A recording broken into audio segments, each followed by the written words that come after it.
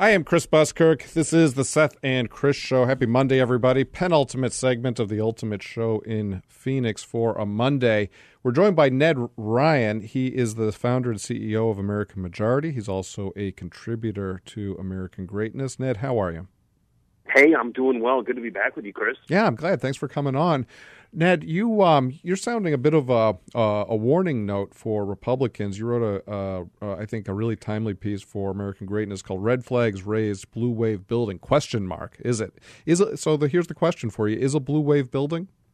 Well, so the real argument that I was laying out is, first of all, there should be some cause for concern, Chris. I mean, you look at these state legislative races the last year, and Republicans are losing in districts they've held for decades.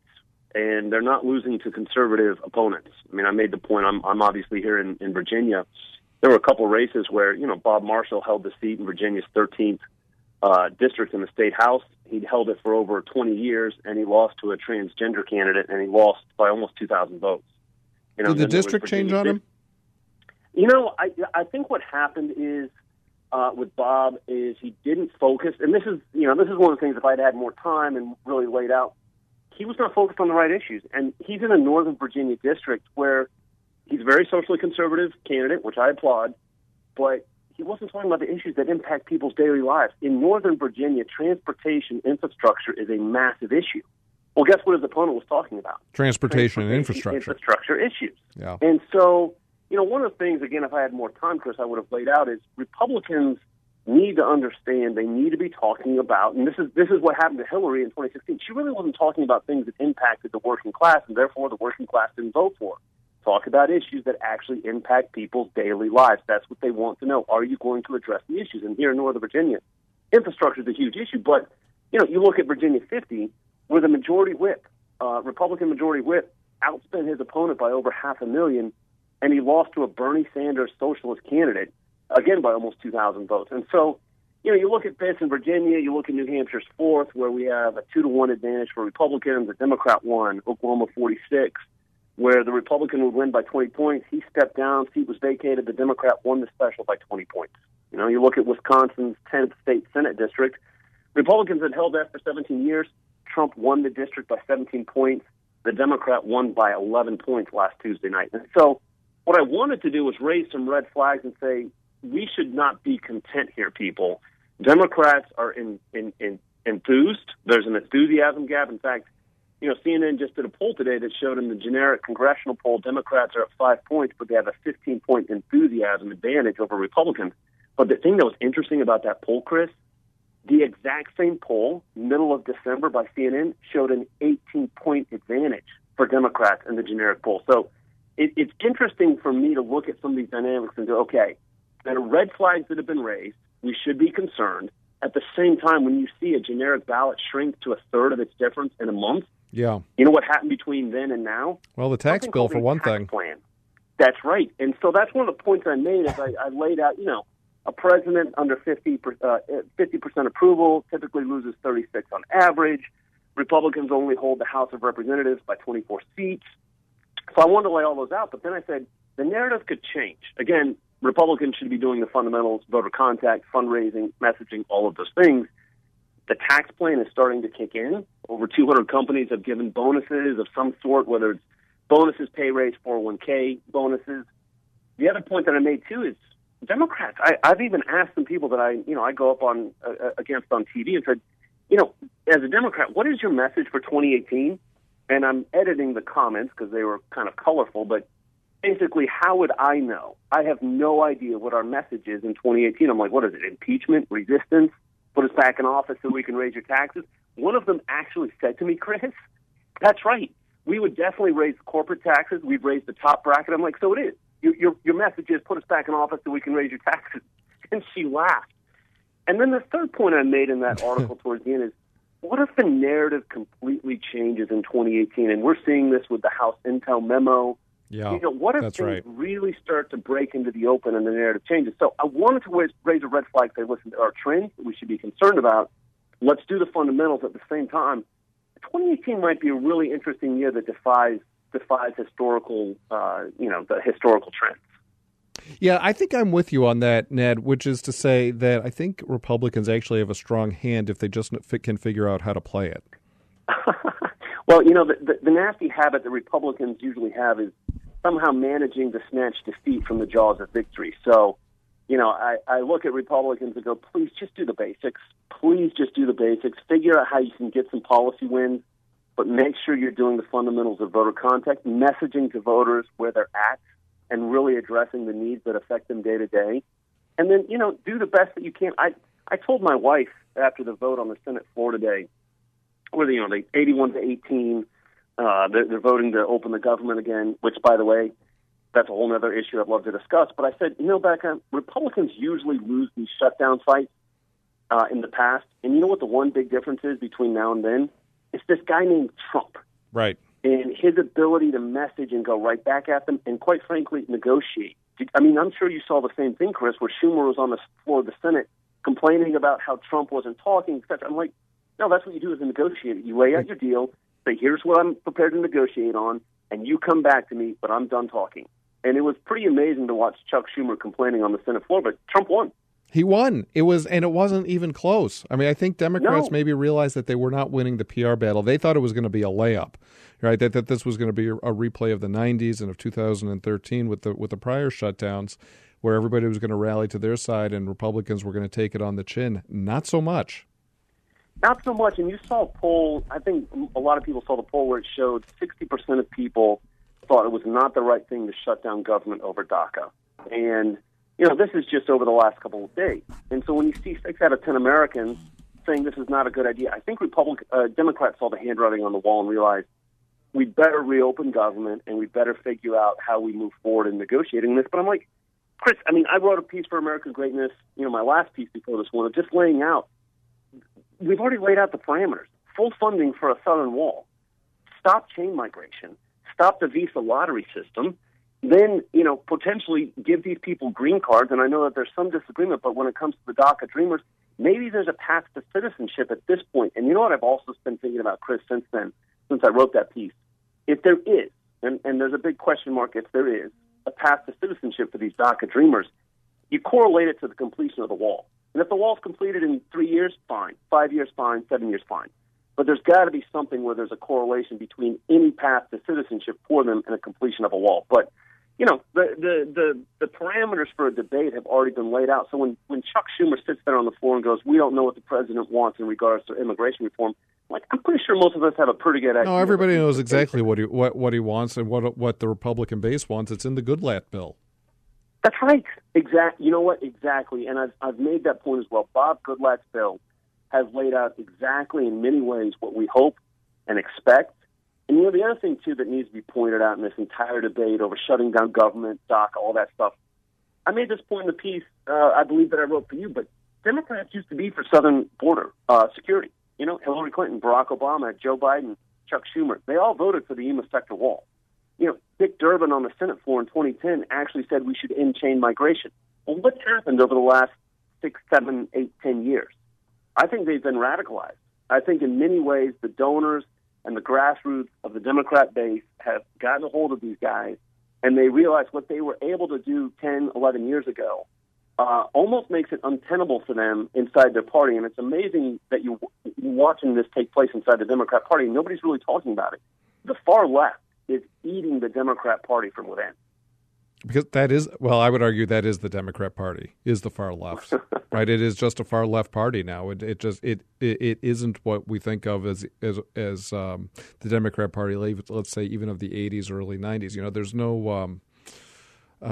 There's no Dick Gebhardt wing of the party left. There's no kind of middle American wing. It is, it's a coastal party, and this is an existential issue for them because they believe that the only way that they can win long term is by importing more voters.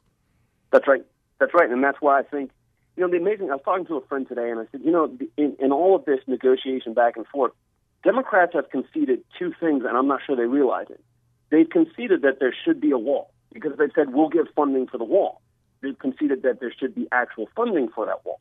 So now all we're discussing is actual funding and the amount of it, and that's the big sticking point. We want $20 billion, period.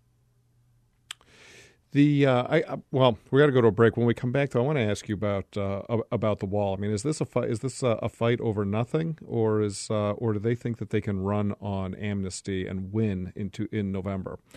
Ned Ryun is my guest. He is the CEO of American Majority. We'll be right back.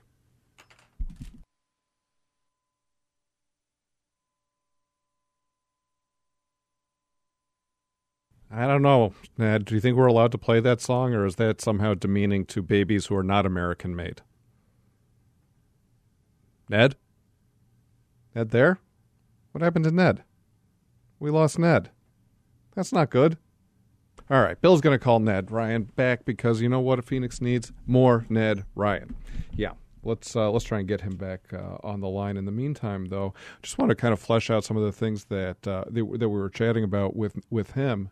Look, here is the issue: is that Republicans are concerned, I think rightly concerned, over the trajectory of electoral politics right now, heading into what's sure to be a very contentious midterm race. Oh, we've got Ned back. Ned, you're back. I am back. What happened? Technology is great until it's not great. I know. You missed my. We had great bumper music. We had what's that song called, Bill? By whom?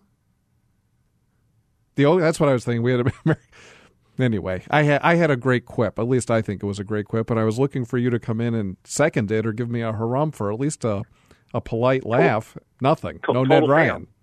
You know what? I'm blaming technology. I was sitting here patiently waiting. You said, "Where's Chris?" Bring me back at any moment, and I guess we dropped connection.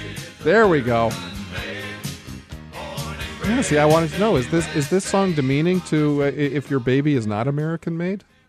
Guess what? I don't care. I like the song. Right. Here's the question. Look, we're heading into what's going to be a contentious election. Fine, midterms always are. Elections always are. I still think that Republicans have the stronger hand if they can play it. So how do you see this working out over the next, I guess it's 10 months basically now, or 9 months? What do you think? What do Democrats do? How do they position themselves? Boy, when I hear Chuck Schumer and Dick Durbin talking about amnesty, they are sounding like they believe they can run on amnesty as a major centerpiece for their campaign. I think they're mistaken. I think they're dramatically mistaken. As they were taunting Republicans, saying you're risking everything on your tax bill, I think that was a good calculated risk. It wasn't even a risk in my mind for Republicans to say we're going to actually pass a tax bill that gives American people their money back.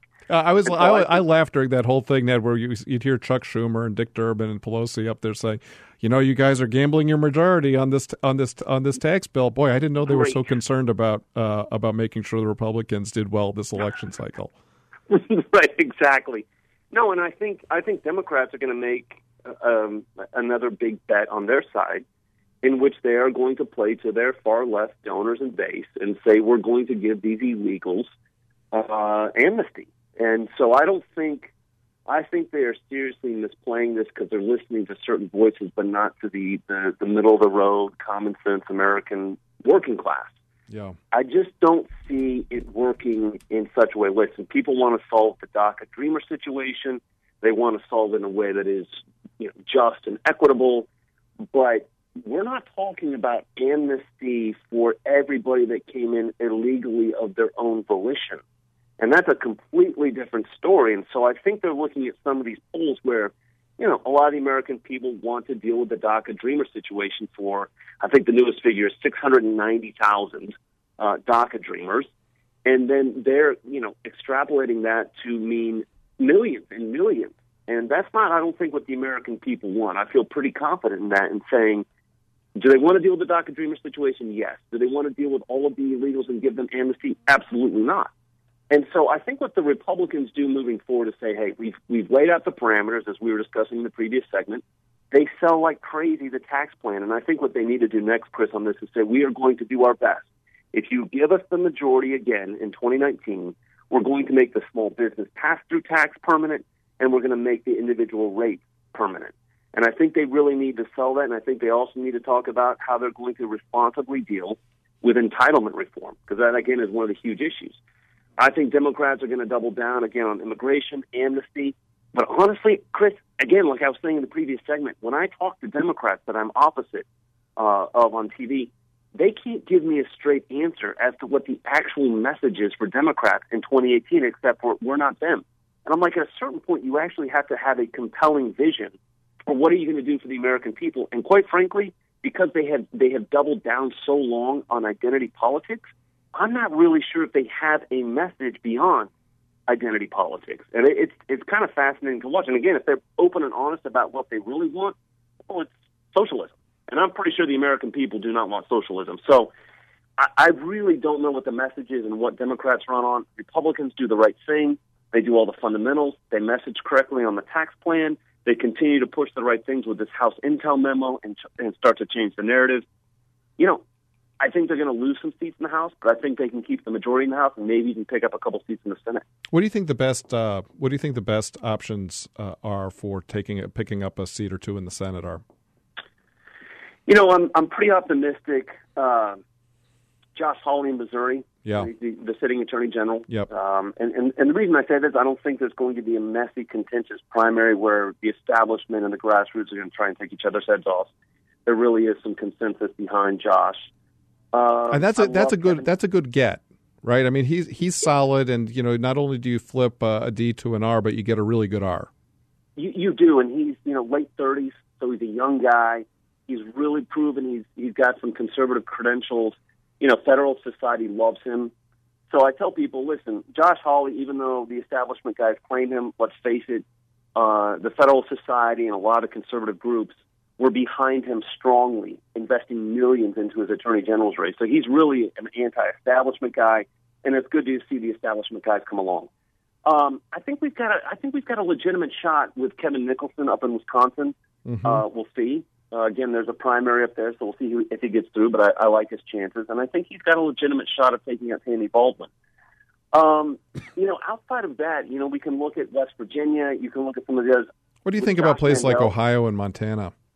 Well, see, with Josh Mandel dropping out in Ohio, yeah, I'm not really sure about our chances there. I think Rosendale in Montana is a very good candidate, but I'm not really sure that we've seen a compelling case for Montana, the Montana voters to throw out John Tester. So I think what I want to see happen is Republicans be very aggressive on 8 Senate races, make them spend money in places they maybe weren't expecting to, and let's try and pick up 2 or 3 seats, give ourselves a little bit of breathing room in the Senate. And if we pick up more, that's great. But I would like to see us pick up 2 or 3, and the way that we're going to do it is make them play defense on as many places as possible. And I think we've got a legitimate chance. In some of these let me ask you this, Nick, because we're running a little short of time. But just quickly, how do you look at you're not here? How do you look at the Arizona Senate race? I'm kind of curious now that McSally has jumped in that race. I know that a lot of the grassroots has gotten behind Kelly Ward. I think McSally just entered a week ago, so I'm kind of just interested to see where everything shakes out on that front. But again, I think Kelly Ward's got the grassroots locked down, so that's obviously what winning. Don't forget, we've got Arpaio now in the race now too. Oh my God! Right, so we've got a scrum here. It's going to be weird for sure. Primary coming up. Yeah, Ned Ryun, founder, CEO, American Majority. You can check him out. What's your Twitter? Ned Ryun, NEDRYUN. Very good. And you can see his latest. It's up right now at American Greatness, amgreatness.com. Ned, thanks so much. We'll have you back again soon. Appreciate it. Thanks, Chris.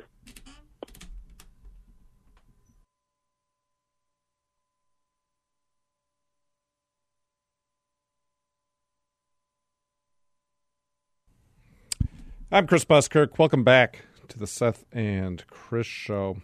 Boy, there's a lot going on the so-called Russia investigation.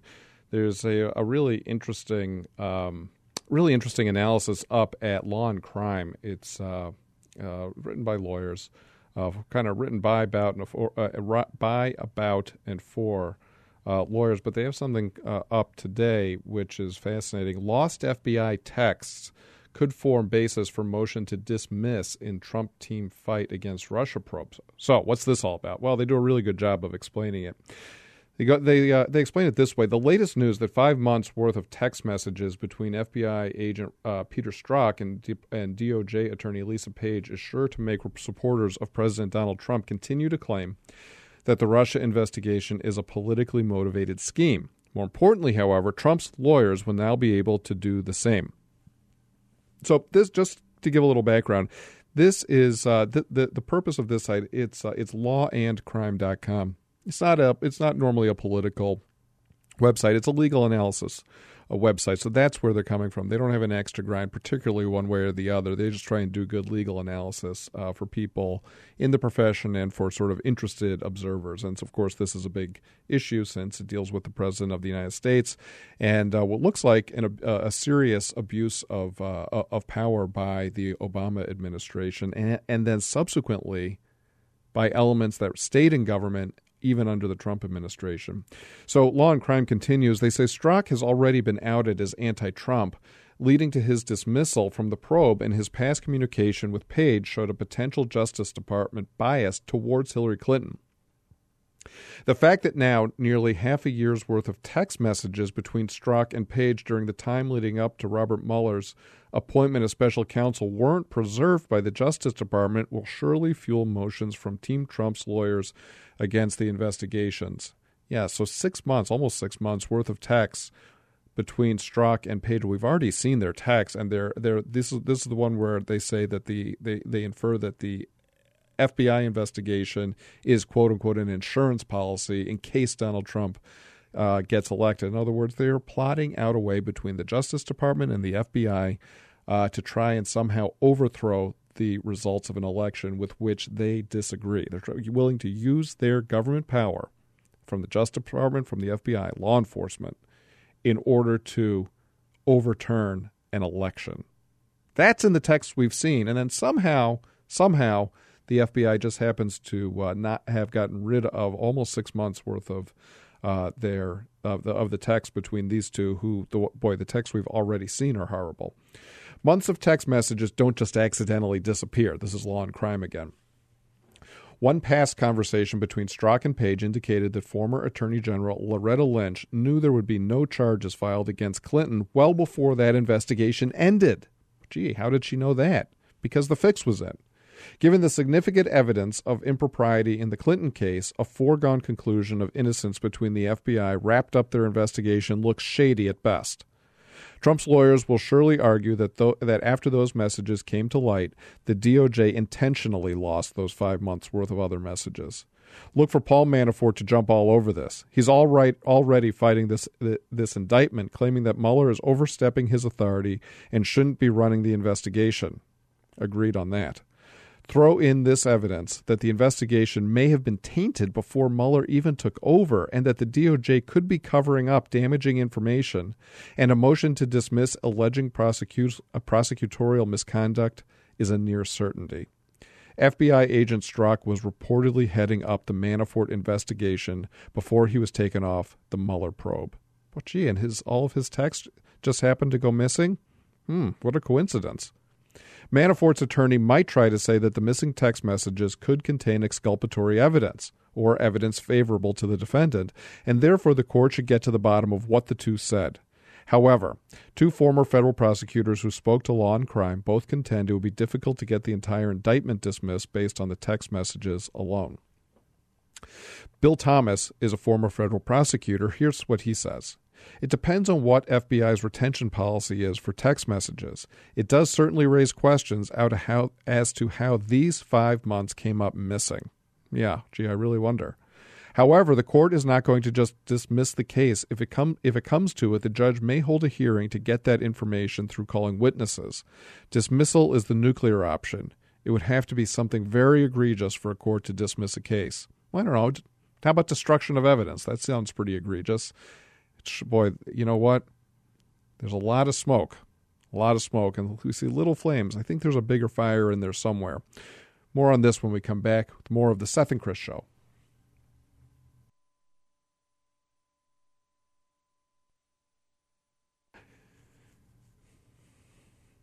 This is the Seth and Chris Show. I'm Chris Buskirk. A little more on the mystery of the missing FBI texts. Boy, every time you look at what the FBI and the DOJ has done with regards to Donald Trump over the past gosh, it's getting closer to 2 years now, about a year and a half, maybe it's 19, 20 months now. It just looks dirty. Everything about it looks dirty. You've got the text that we have seen between Peter Strzok and Lisa Page, in which they sure look like they were plotting some type of extrajudicial, shall we say, some type of weaponizing of the law enforcement apparatus of the country against a candidate with whom they disagreed. And then 5 months of their texts go missing. And then we'll talk about it later, but then we have this memo that the House Intelligence Committee has seen that Republicans want released, that Democrats are doing everything they can to hide. It's going to come out. It is going to come out. It's the whole committee has seen it one way or the other. This thing is going to come out. And from people I talk to who are familiar with it, it is an absolute blockbuster. Everything that you think that you have seen that you think looks bad, it just gets exponentially worse when you see this memo with regards to Fusion GPS and the dossier and all of the dirty tricks and the weaponizing of the country's law enforcement agencies against candidate and then President Trump. Anyway, back on this really interesting analysis by the folks, lawyers over at Law and Crime, about how Trump's lawyers, Manafort's lawyers, other people who are representing defendants and potential defendants in the Mueller investigation can use the FBI's apparent, it's called a loss. Maybe it is. We may find out that it was a destruction of evidence. How they can use this to potentially end the investigation altogether. Bill Thomas, a former federal prosecutor, is quoted in this story as saying the court is not just going to dismiss a case. He says that would be the nuclear option. They might try and find out what was in those text messages via compelling testimony. That would be second best. But if the prosecution, if the FBI, this is me talking now, if the prosecution, the FBI, the DOJ, was found to have been hiding or destroying evidence, that would have serious ramifications for Mueller for all of these cases or potential cases, up to and including dismissing all of them. He says the same would go for any future defendants in the case. If other members of the Trump campaign, if another member of the Trump campaign gets hit with charges, they'll just throw these missing texts back as evidence that the probe was tainted from the beginning, which it sure looks like it was. Of course, lawyers will have to find some sort of evidence of foul play for this to mean anything. That could include proof that the text messages were intentionally deleted, recovery of some of the texts should they include incriminating information, or other evidence of political bias in the investigation. Another former federal prosecutor, Henry Hockheimer, explained it this way. He said, though it doesn't look good and will only further embolden conspiracy theorists, his word, I don't see how this could be used to attack any charges already filed or future charges.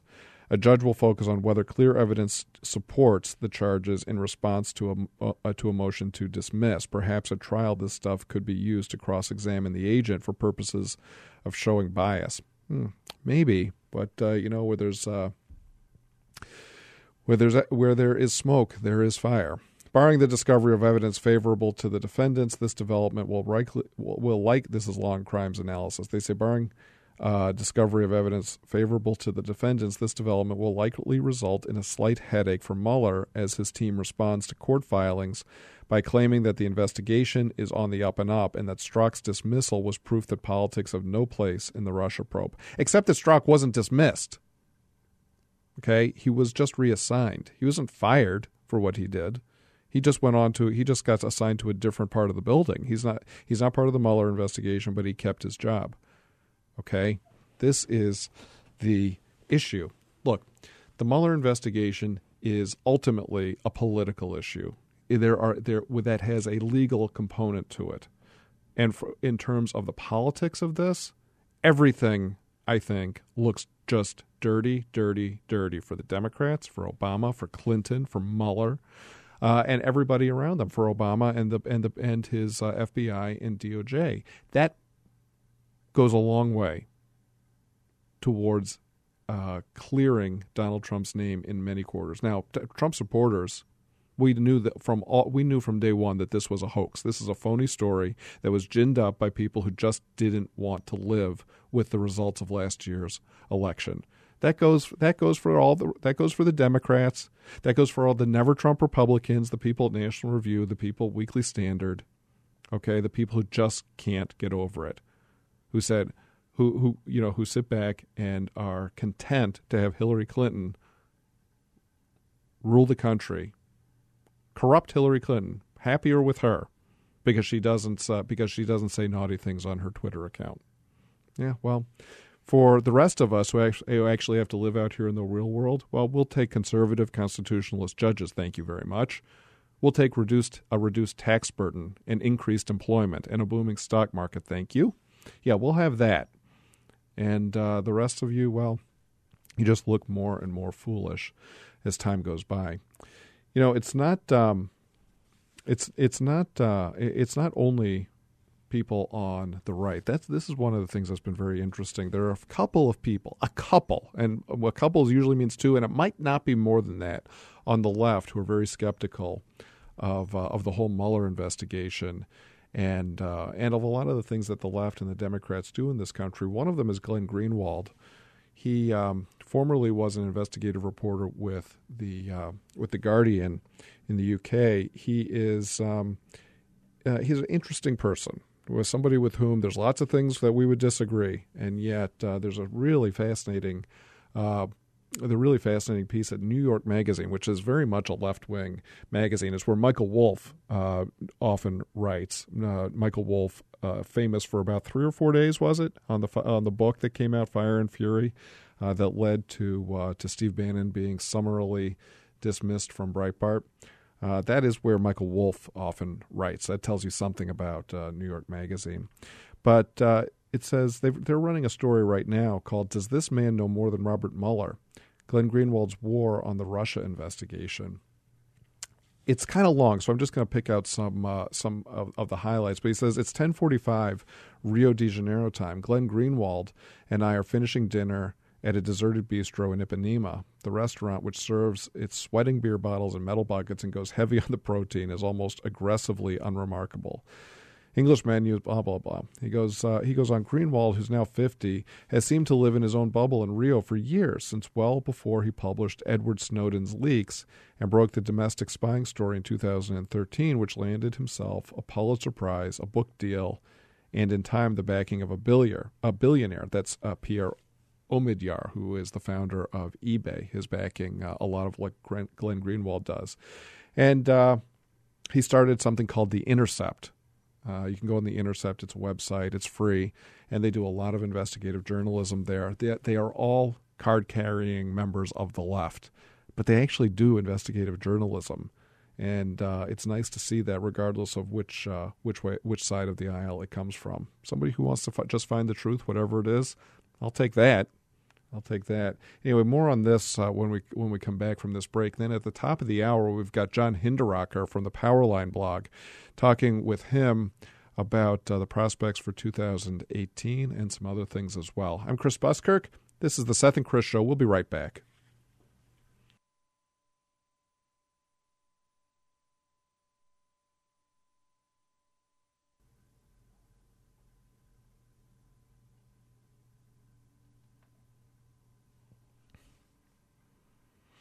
I'm Chris Buskirk. Welcome back to the Seth and Chris Show. A few more choice tidbits from this interview, wide-ranging interview with Glenn Greenwald of The Intercept.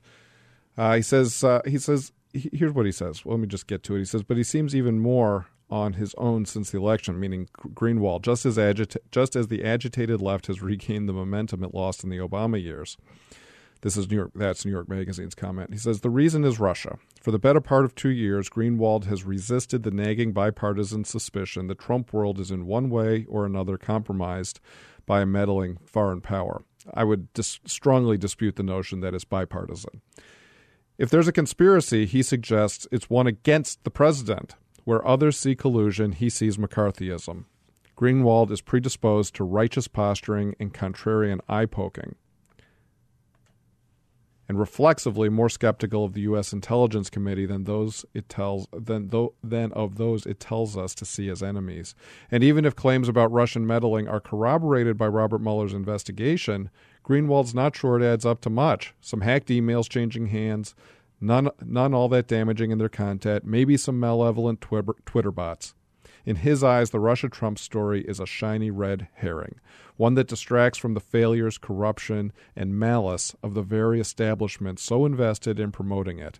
And when in January, as journalism Twitter was chastising the president for one outrage or another, Congress quietly passed a bipartisan bill to reauthorize sweeping NSA surveillance. You had to admit Greenwald might have been onto something.